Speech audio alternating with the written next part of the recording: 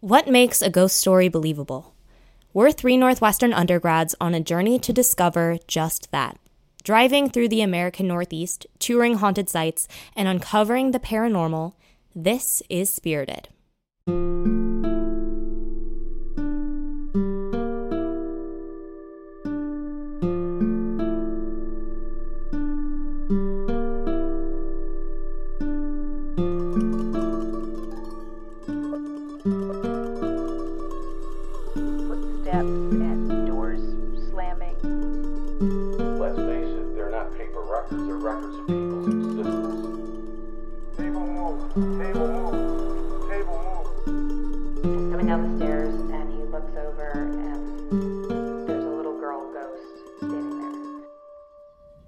We were 3 weeks into our journey through the haunted Northeast.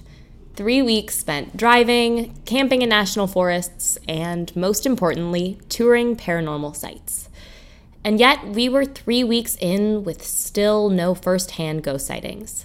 Entering our final destination, we were hopeful that North Adams might just be the place. We drove in at nightfall, originally planning to camp in a national forest not far from our haunted site. Then we decided we'd treat ourselves to a hotel instead. But when our only option was an overpriced stay at the Howard Johnson, our team decided we'd just stay up all night. Unfortunately for us, however, Northern Massachusetts hosts approximately 0 24-hour diners. And so, getting a little desperate, our team slept in the Corolla on the side of a county road and then washed up at a family restaurant the next morning. Somehow, this aspect of the journey got us more excited for North Adams than I think anything could have. We even hiked a mountain the day before our interview.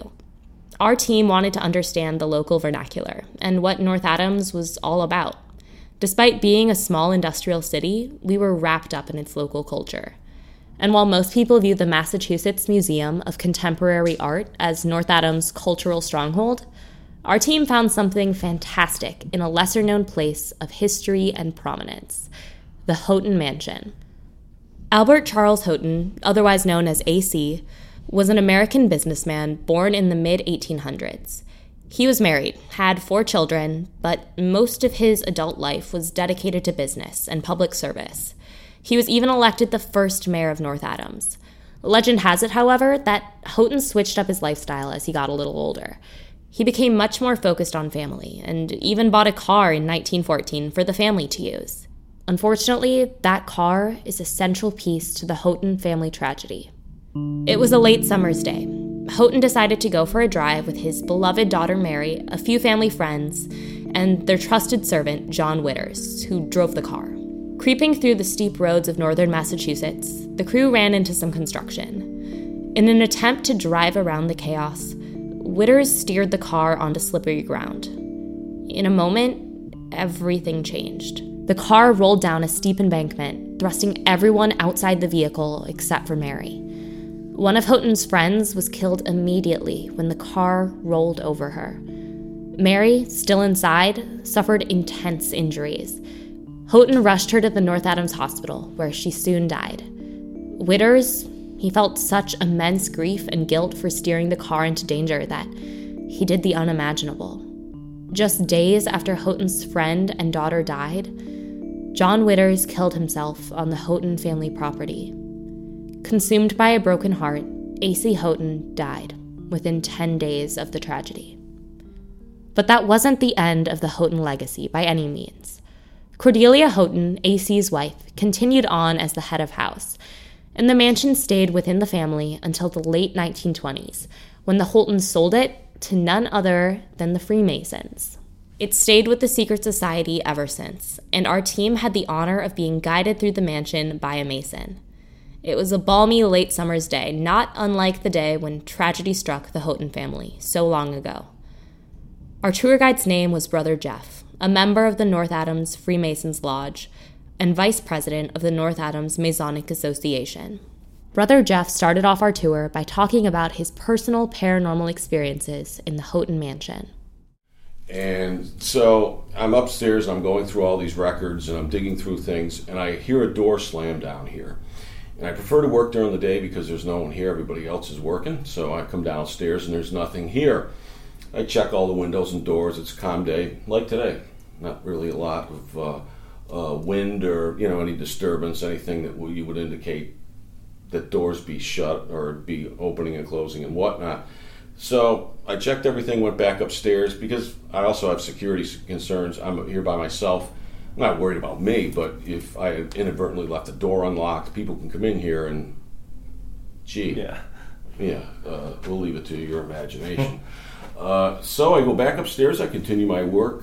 I hear a door slam again. I come down. It really sounded like this one because it's one of the heaviest doors in the house, plus it's the closest to the interior.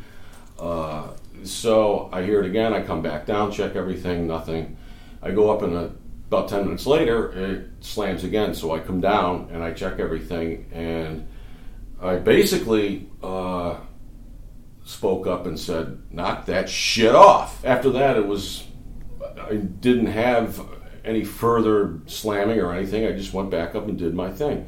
He moved on to others' experiences at the mansion. And it seems that we've had certainly many psychics in the house, a lot of sensitives in the house, and some of the same stories seem to reoccur. The basement, there's an older gentleman and a young girl down there they call Laura. Laura was actually a Houghton, and she died about the age of 4, but that was when they were still up in Vermont, and have no connection to the house other than the family name and the family. And we don't actually believe it's Laura. We believe it may be the caretaker's daughter, because there's another gentleman down there that was a caretaker. My belief is a caretaker, but it's an unpleasant, an unhappy energy, and we get numerous accounts of this. Could you describe what exactly you mean when you say sensitives? Sensitives, at least I call them sensitives. I think that may be a term used by investigators, but those are people that have abilities to feel things and to visualize things and be aware of things that may otherwise go unnoticed by me or someone who has no paranormal experience, or just has a whole bunch of paranormal but doesn't experience those things.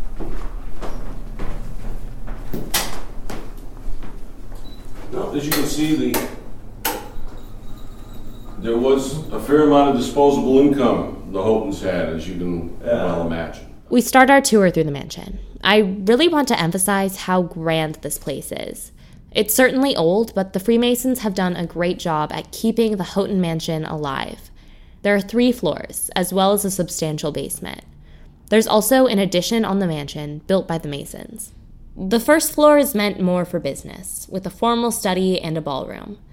They're rooms that the public are welcome to see. Upstairs, the rooms are a little more secluded, secretive. Let's go up to the second floor. Beautiful stairway. Yes, once again, delineated from the public part of the house. I suppose I should digress and talk more about the Freemasons. Prior to visiting the Houghton Mansion, I never really understood the secret society. To be entirely honest, I kind of opposed it. It felt like a boys' club. Walking into the Freemasons' lodge, I was even a bit uncomfortable. The Freemasons are a fraternal organization. What started in the 14th century as a regulatory organization for medieval craftsmen would eventually become an international stronghold of power and secrecy. Historically, membership with the Freemasons is selective. Masons must believe in a supreme higher power, must be male, and must not discuss politics or religion within the lodge. Beyond all of this, the Freemasons simply maintain an air of mystery and conspiracy, power. We asked Brother Jeff more about what Freemasonry means in practice. And the only requirement is that you be a free-born male. I'll get to that in a minute. That you are of good character and believe in a higher being, whether it's not, you don't have to be a Catholic or a Christian or anything, just believe in a higher power. There was a split about 200 years ago where they're not, what do they call? They're non-regular Masonic lodges that accept women. And it started in France, And there are non-regular Masonic lodges here in the United States.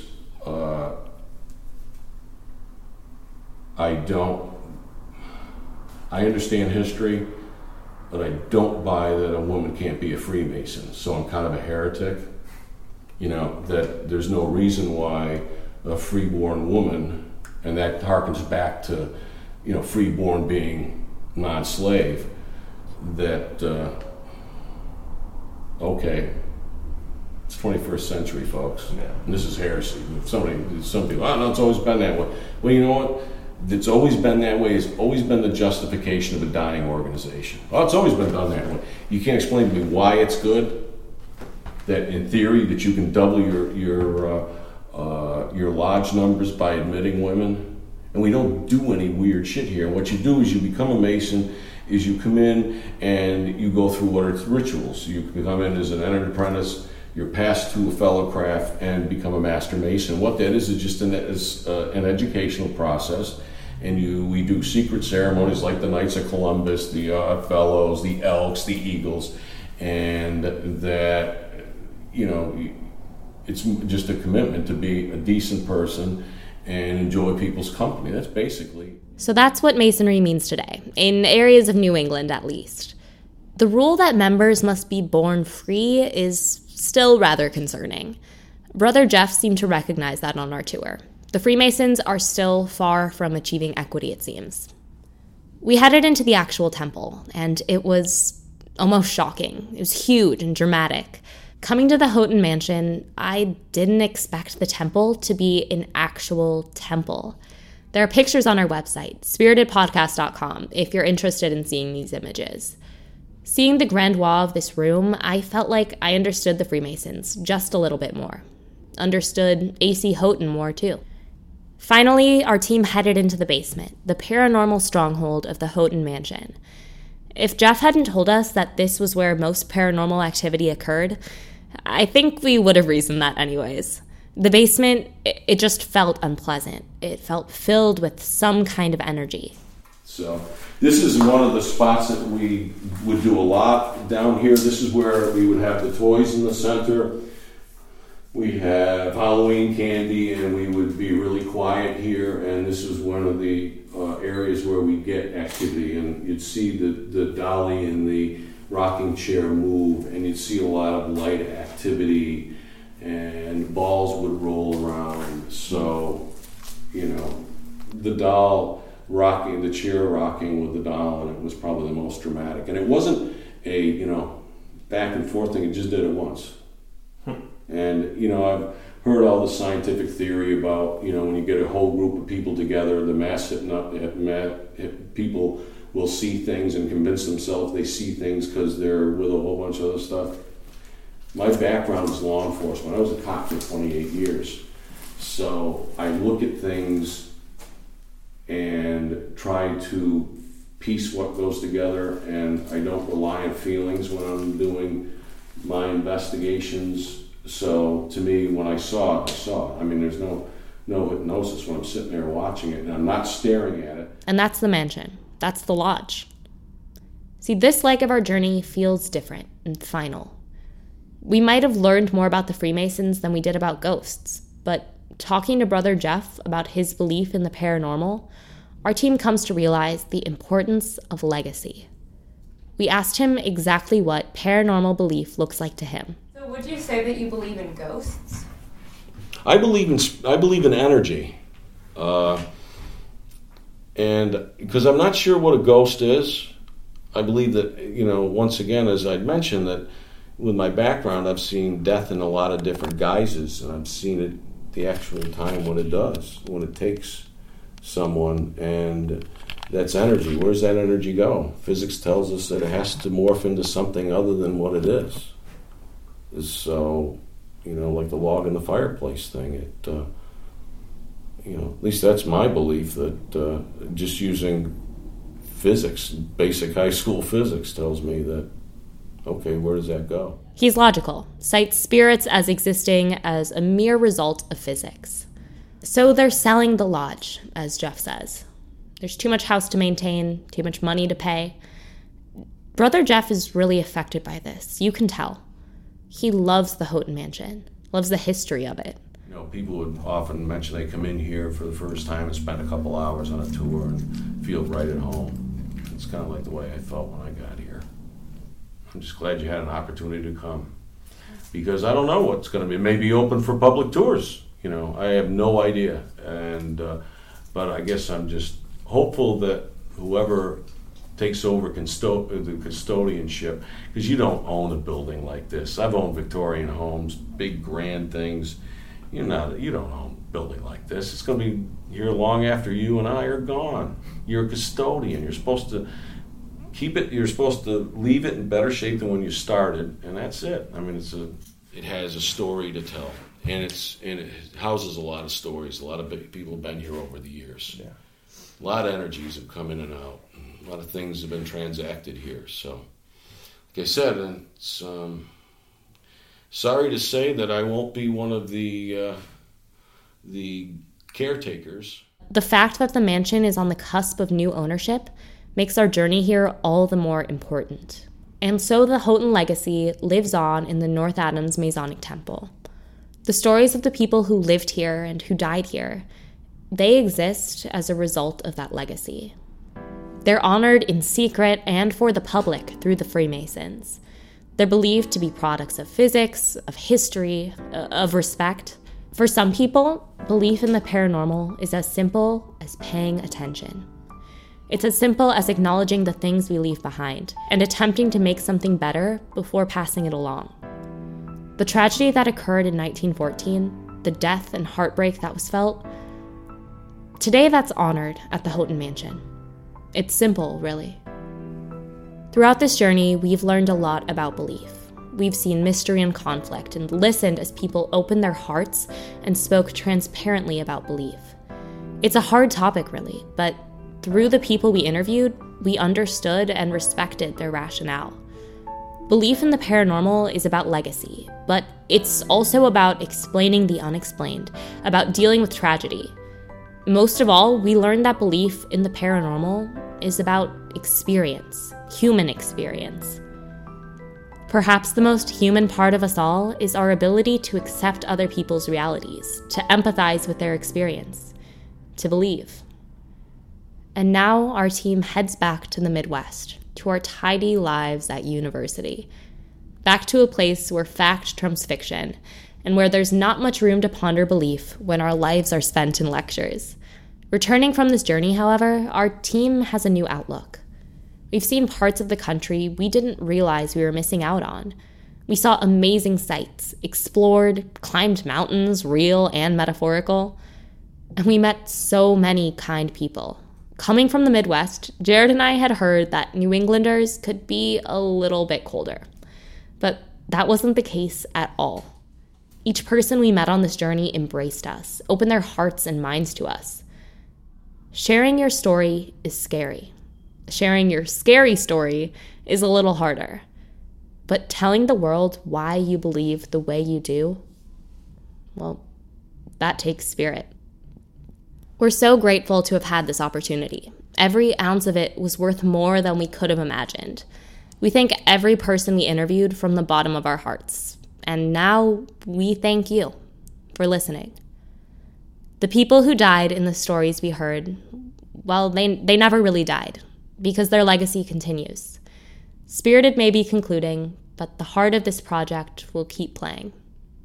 I believe that. Do you?